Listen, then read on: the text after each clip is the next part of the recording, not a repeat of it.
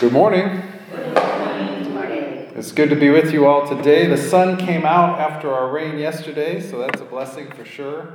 And it's a special Sunday as we are entering into the season of Lent. This past Wednesday was Ash Wednesday, ushering in this special season. And so today we enter in with our first Sunday of that season as well.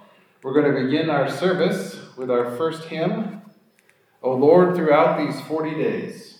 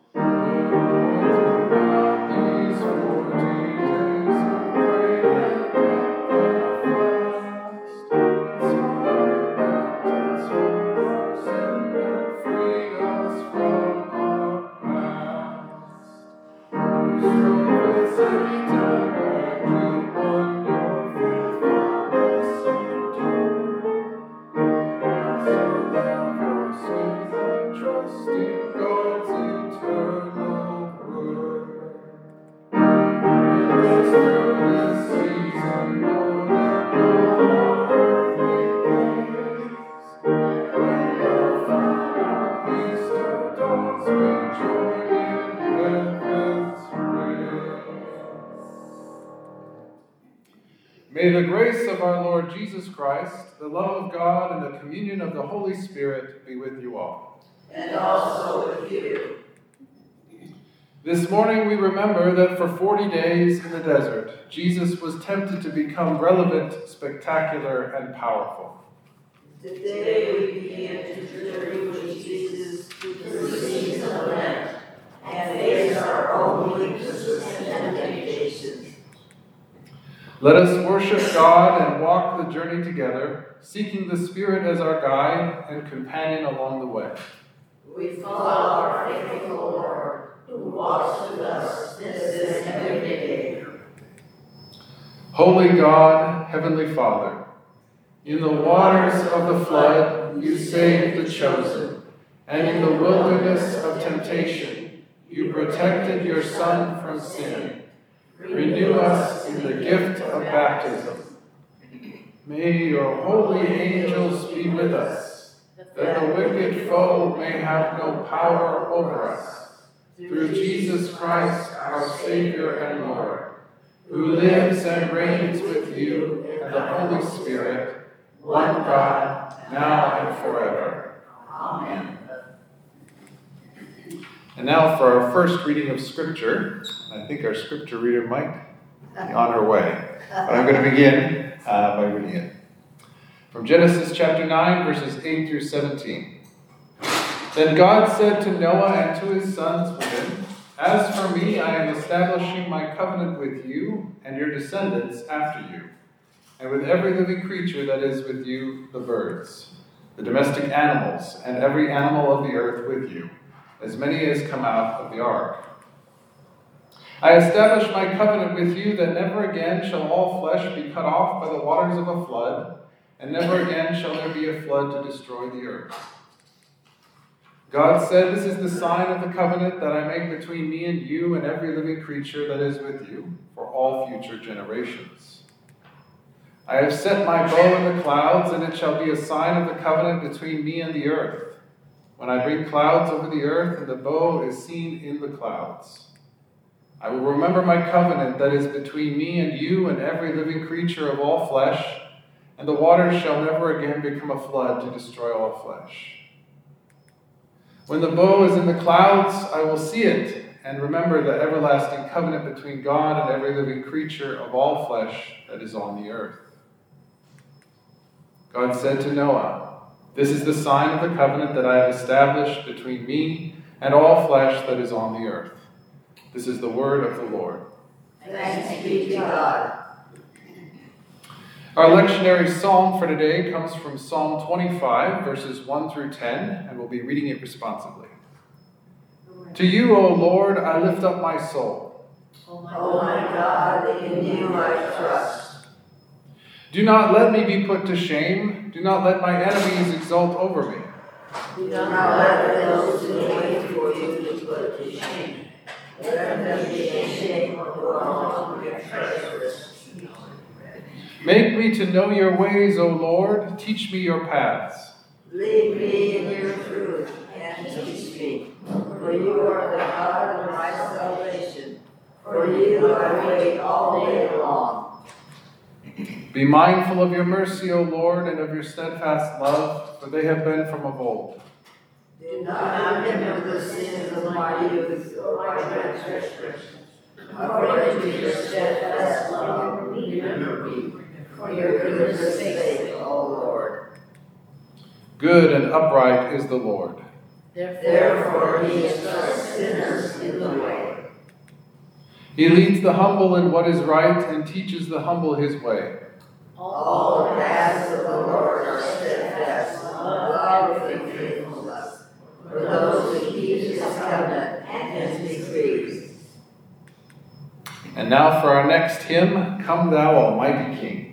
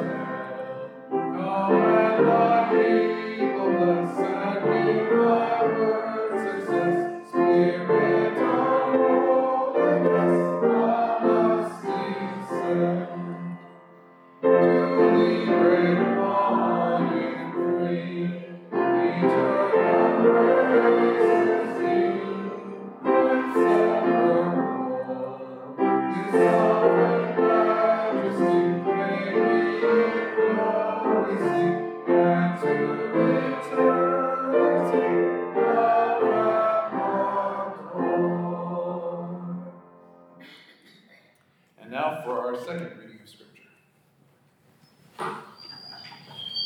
She has to turn around and face the camera. There you go. Here. The Christian's responsibilities in time of suffering. The first letter from Peter was addressed to Christians who were facing persecution and suffering for their faith. The writer does this by reminding his readers of the good news about Jesus Christ, whose death, resurrection, and promised coming gave them hope. In the light of this, they are to accept and endure their suffering, confident that it is a test of his genuineness of their faith, and that they will be rewarded on the day when Jesus Christ is revealed. Along with his encouragement in time of trouble, he also urges his readers to live as people who belong to Christ. She did a little studying before. From 1 Peter 3:18 to 22. For Christ also suffered for sins once for all, the righteous for the unrighteous, in order to bring you to God. He was put to death in the flesh, but made alive in the spirit, in which also he went and made a proclamation to the spirits in prison, who in former times did not obey, when God waited patiently in the days of Noah, during the building of the ark, in which a few, that is, 8 people, were saved through water and baptism, which this prefigured, now saves you, not as a removal of dirt from the body, but as an appeal to God for a good conscience, through the resurrection of Jesus Christ, who has gone into heaven and is at the right hand of God, with angels, authorities, and powers made subject to him. This is the word of our Lord. Thanks be to God.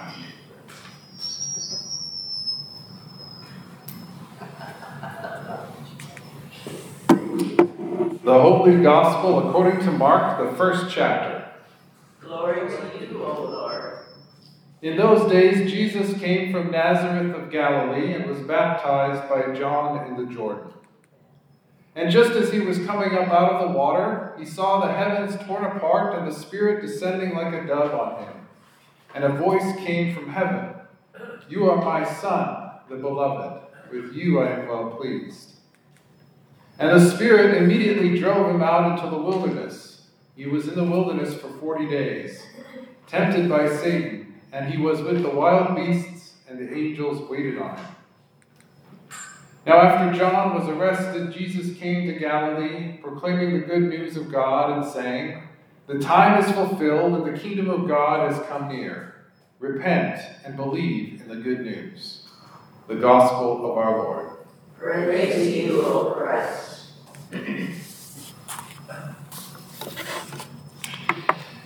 This past Wednesday was Ash Wednesday, marking the beginning of the season of Lent. The vestment colors have changed from white of Transfiguration Sunday last week to purple as we enter into one of the two seasons of the church year that aim our vision forward. Lent, much like Advent, is a season of expectation and preparation. Advent prepares us for the celebration of Christmas, and Lent prepares us for the events of Holy Week, Palm Sunday, Maundy Thursday, Good Friday, Holy Saturday, and Resurrection Sunday. The gospel text from the lectionary brought us Mark's telling of Jesus' baptism story, as well as Jesus' 40-day journey in the wilderness. I did not grow up in a Christian tradition that marked Lent, nor really ever addressed this story from the scriptures, that Jesus wandered in the wilderness for 40 days. But as I've grown over many years and seen many important things in this story, I've come to find it a very powerful and insightful text. There are different traditions surrounding what to do or what not to do during the season of Lent. Some people fast from meat, others practice different spiritual rhythms. Some put on ashes as they enter the season on Ash Wednesday. Others wave palm branches, marking the final days coming into Holy Week.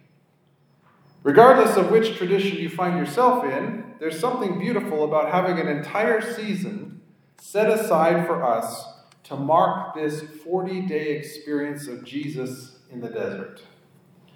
Mark tells us Jesus went to the river Jordan and asked his cousin John to baptize him, and when he had risen from the waters, the Holy Spirit descended from heaven in the form of a dove, and God the Father spoke a word of affirmation over Jesus. "This is my beloved Son, in whom I am well pleased." Mark goes on to use his favorite word, immediately. Immediately. As he transitions from the baptism story to the wilderness journey, it may sound funny, but if you counted how many times Mark uses this word in a transition between stories, you would be both surprised and entertained. It tends to make Mark's gospel reading a fast-paced roller coaster ride.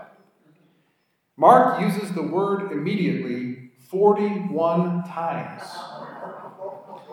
There are only 10 other uses of that word in the entire New Testament. So, in verses 12 to 13, Mark says, "And the Spirit immediately drove him out into the wilderness. He was in the wilderness 40 days, tempted by Satan, and he was with the wild beasts, and the angels waited on him." What does it mean that the Spirit drove Jesus into the wilderness? That's a fascinating question. The same word will be used in Greek in other passages to describe what Jesus does to demons when he drives them out of people. But here the Spirit drives Jesus into the wilderness. It seems rather strong and strange, to be honest with you. The baptism scene seems so pleasant and assuring and peaceful. Jesus is affirmed by his cousin. affirmed by God the Father in his purpose and calling as the Messiah. And then what follows quickly is a literal rush into the wilderness, a space filled with wild beasts where Jesus is tempted and confronted by evil spirits. What are we to make of such a story? How do we understand what God is saying to us through it? Well, the number 40 carries a lot of significance, of course. 40 days of rain in the flood story of Noah in Genesis, which was one of our lectionary texts. 40 years in the wilderness for God's people, fleeing slavery in Egypt in the Exodus story.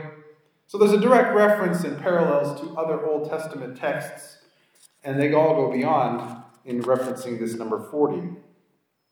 Then there's the location, the setting, and the backdrop of Jesus' journey is vital to understanding this story and what it means for you and me. I've been in a few wilderness areas where you are far removed from the comfort of civilization. One example happened while I was on a bus ride in India, where me and a group of other people, pastors and teachers, were traveling from one city to a town up in the mountains, an 8.5-hour bus ride, and we got to a point where some of us needed to go to the bathroom. It's a long bus ride. But there are no restrooms, so we had to pull over and use a wilderness area. I'll spare you the details. However, I will say that I was surprised to find that when we went out to find a place, people who were our hosts, who knew the area, knew the terrain, knew the wilderness, said, you have to go with someone. You can't go alone. And one of our teammates said, well, why? Because there are beasts out here that will do you harm. And when that person, a partner of mine, said, what kind of beasts are we talking about? They said, well, we are in a region where you could encounter cobras and you could encounter tigers in the wild. So, needless to say, that wilderness experience was one of interest to me. I only spent a very short amount of time off the bus, but it made me think, as I read this story of Jesus in the wilderness, what it must have been like to be in that wilderness for 40 days. Snakes and other predators, other creatures that hunt, that kill for food. And this is where he lived for 40 days. Another example of a wilderness experience from my own life came when I visited the country of Burundi, Africa. And again, up in the mountains, a very rural area, I was walking along a path with a friend, a person who was a native Burundian, and I was asking him questions about what it would be like to go hiking into the jungle around the place where we were staying. And he said, you can do that, of course, but you definitely don't want to do it alone. Because there are creatures here that you do not want to encounter by yourself. Other types of snakes, other types of spiders, other types of interesting creatures. So again, as I read this story and I thought about what it must have been like for Jesus to walk through this wilderness for 40 days, this was not safe. It was not comfortable. It was not the kind of experience that someone usually goes looking for, right? And yet the Spirit drove Jesus there, pushed Jesus there, invited Jesus into this experience. Jesus is wandering into an expansive Middle Eastern desert, a place where there is little or no water. There are predators, there are dangers. And not only does he have the physical world to tend to in that encounter, but he also apparently has to deal with evil spiritual forces in that wilderness space as well. There's something profoundly important for us to see in the location, in the backdrop, in the setting of this story in Mark 1. Wilderness is a powerful image and metaphor for entire seasons of our life. Wilderness can be a great way to describe sometimes what we feel like we're going through, right? Maybe some of us here today could describe their current season of life as one of wandering in a wilderness. Maybe that's what you feel like right now. Maybe you've joined us in worship today and your day feels scary and disorienting or isolating as you walk through whatever wilderness you are walking through. We could spend days theologizing and theorizing about why the Spirit drove Jesus into this wilderness experience, but there's a much more important path for us to take, the pastoral path. If this morning you find yourself in a day or a week or a month or a whole season of life measured in years that you would describe as a wilderness with all of its fears and danger and anxiety and more, you're in good company. Jesus has gone before you. Jesus has gone before you. Jesus has taken the fully human path that we all take. God brings us comfort knowing every facet of our lived experience. God has divine empathy for every aspect of a human life journey. It's one of the more beautiful and impactful truths of the Christian faith. God knows our human experience in every facet and function, with every accompanying emotion, the struggle, the pain, the suffering of human life. God knows it because God has walked it. God has been there before. God doesn't stand aloof, distant, far off. God is with us. God is with us. That's why Lent is so powerful. Because we spend 40 days remembering Jesus walking through a wilderness. God walking through a wilderness, experiencing everything that we do. All the fears, all the anxieties, all the worries, the dangers, the struggle, the strife, the pain, the hunger, all of that stuff that we are weighed down by, God knows it intimately and deeply because God has been there too. That's the gift of Lent. And I encourage you to remember it. As we walk through this season together over the next few weeks, remember that God has been there too. God walks with you now as one who's gone before you. Walking in the wilderness, knowing our human lived experience, and bringing us comfort and encouragement because it's a hard journey. Like I said earlier in the sermon, if you feel like today you would describe your life as one of walking in a wilderness, whether it's a day, a week, a month, or years, my encouragement for you is to lean into the presence of God. God wants to go with you in that wilderness journey. God is with you right now. And yes, there will be fear. And yes, there will be things that you won't know how to do. And you will be uncertain, and you'll have unanswered questions, and there will be doubts along the way, and there will be times where it feels really dark and bleak. But there's always hope. Because God is with us. Amen? Amen. God is with you. God is with me. God is with us. Amen. Amen. We're going to continue our service with our next hymn, A Mighty Fortress is Our God.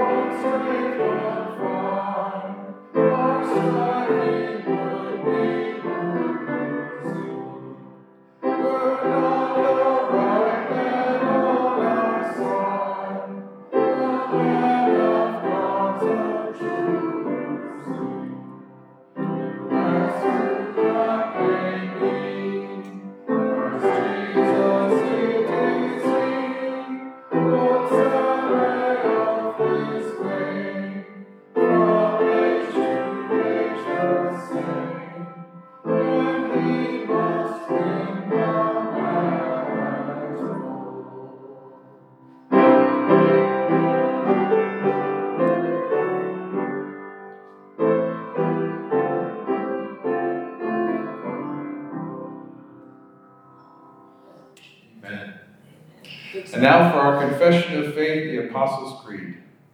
I believe in God the Father Almighty, creator of heaven and earth. I believe in Jesus Christ, his only Son, our Lord, who was conceived by the Holy Spirit and born of the Virgin Mary. He suffered under Pontius Pilate, was crucified, died, and was buried. He descended to the dead. On the third day he rose again. He ascended into heaven and is seated at the right hand of the Father. He will come again to judge the living and the dead. I believe in the Holy Spirit, the holy Christian Church, the communion of saints, the forgiveness of sins, the resurrection of the body, and the life everlasting. Amen. And now we will receive our offering. Praise God from whom all blessings flow. Praise Him from creatures here below. Praise Him above the heavenly hosts. Praise Father, Son, and Holy Ghost. Amen. Let us pray. Holy God, we enter Lent, hearing your call into the wilderness. Guide us as this wilderness of repentance, and bless our gifts for your unfinished kingdom, so that we may reflect in your grace and compassion in our encounters with ourselves and others. In Christ's name we pray. Amen. As we come to our time of prayer, just a reminder that when we do this, we come and worship just as we are. So if you come this morning and your life is wilderness, you experience struggle, strife, pain, frustration, anger, grief, loss, or something else, that's what we can bring to God in prayer. We can bring those before God and entrust them to his care. In addition to those things that we ourselves go through, we can bring before God the things we care about for others. We know people in our lives, our sphere of influence, who are going through really tough times. They may be dealing with a new medical diagnosis, a relational strife or struggle, a job loss, some other kind of grief, some other kind of pain. And so we can lift those prayers up to God as well. And then even beyond that, we're mindful of the hurt and the pain and the suffering of our world. But none of it's lost on God, but we can always bring it to God in prayer. And to do so is an act of trust. To entrust them to God. To say, here it is, Lord. As the psalmist did over and over again, I'm in pain. We're in pain. They are in pain. We need you. Where are you? We cry out to you. So if you have something this morning that you would like us to pray for, either for yourself or another or some other bigger global issue, I invite you to indicate that at this time by raising your hand. Let us pray. Father, Son, and Holy Spirit, we thank you for your grace. We thank you for your love. We thank you for your presence, always present. As we come before you with these prayer requests, in addition to our praises and our thanksgivings, we lift all these things up to you in prayer. For my friends here in the room, Lord, who've raised their hands, I pray that you'd meet them in their places of need. Whatever struggle or strain or challenge, whatever fear or anxiety they face, I pray for peace and comfort and encouragement for them. Lord, for those of us who've raised our hands on behalf of another, a friend, a family member, a neighbor, we lift up those people to you as well.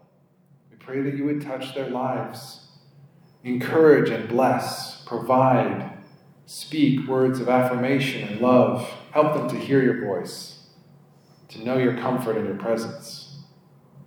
And Lord, for those of us raising our hands for those big issues that face our whole world, we pray that you would bring peace where there's conflict, healing where there's wounding, that you would bring provision where there's need. We thank you, Lord, for your faithfulness to all of humanity. Every person on earth is one of your sons and daughters. And so we lift up all of these needs to you. We lay them before you. We entrust them to your care, and we ask for the faith to trust you each day with these needs. We pray this in Jesus' name. Amen. And together we pray the prayer Jesus taught us to pray. Our Father, which art in heaven, hallowed be thy name. Thy kingdom come, thy will be done, on earth as it is in heaven. Give us this day our daily bread, and forgive us our trespasses, as we forgive those who trespass against us. Lead us not into temptation, but deliver us from evil. For thine is the kingdom, the power, and the glory, forever and ever. Amen. For our closing hymn, we're going to be singing Amazing Grace, one that we're all, I'm sure, very familiar with, very common known hymn, but we're going to be singing all verses. It's a longer hymn, but the verses are shorter, and I thought it was a very powerful hymn to finish our service with today. How many verses? However many you have. I have 4. 4, we'll do 4.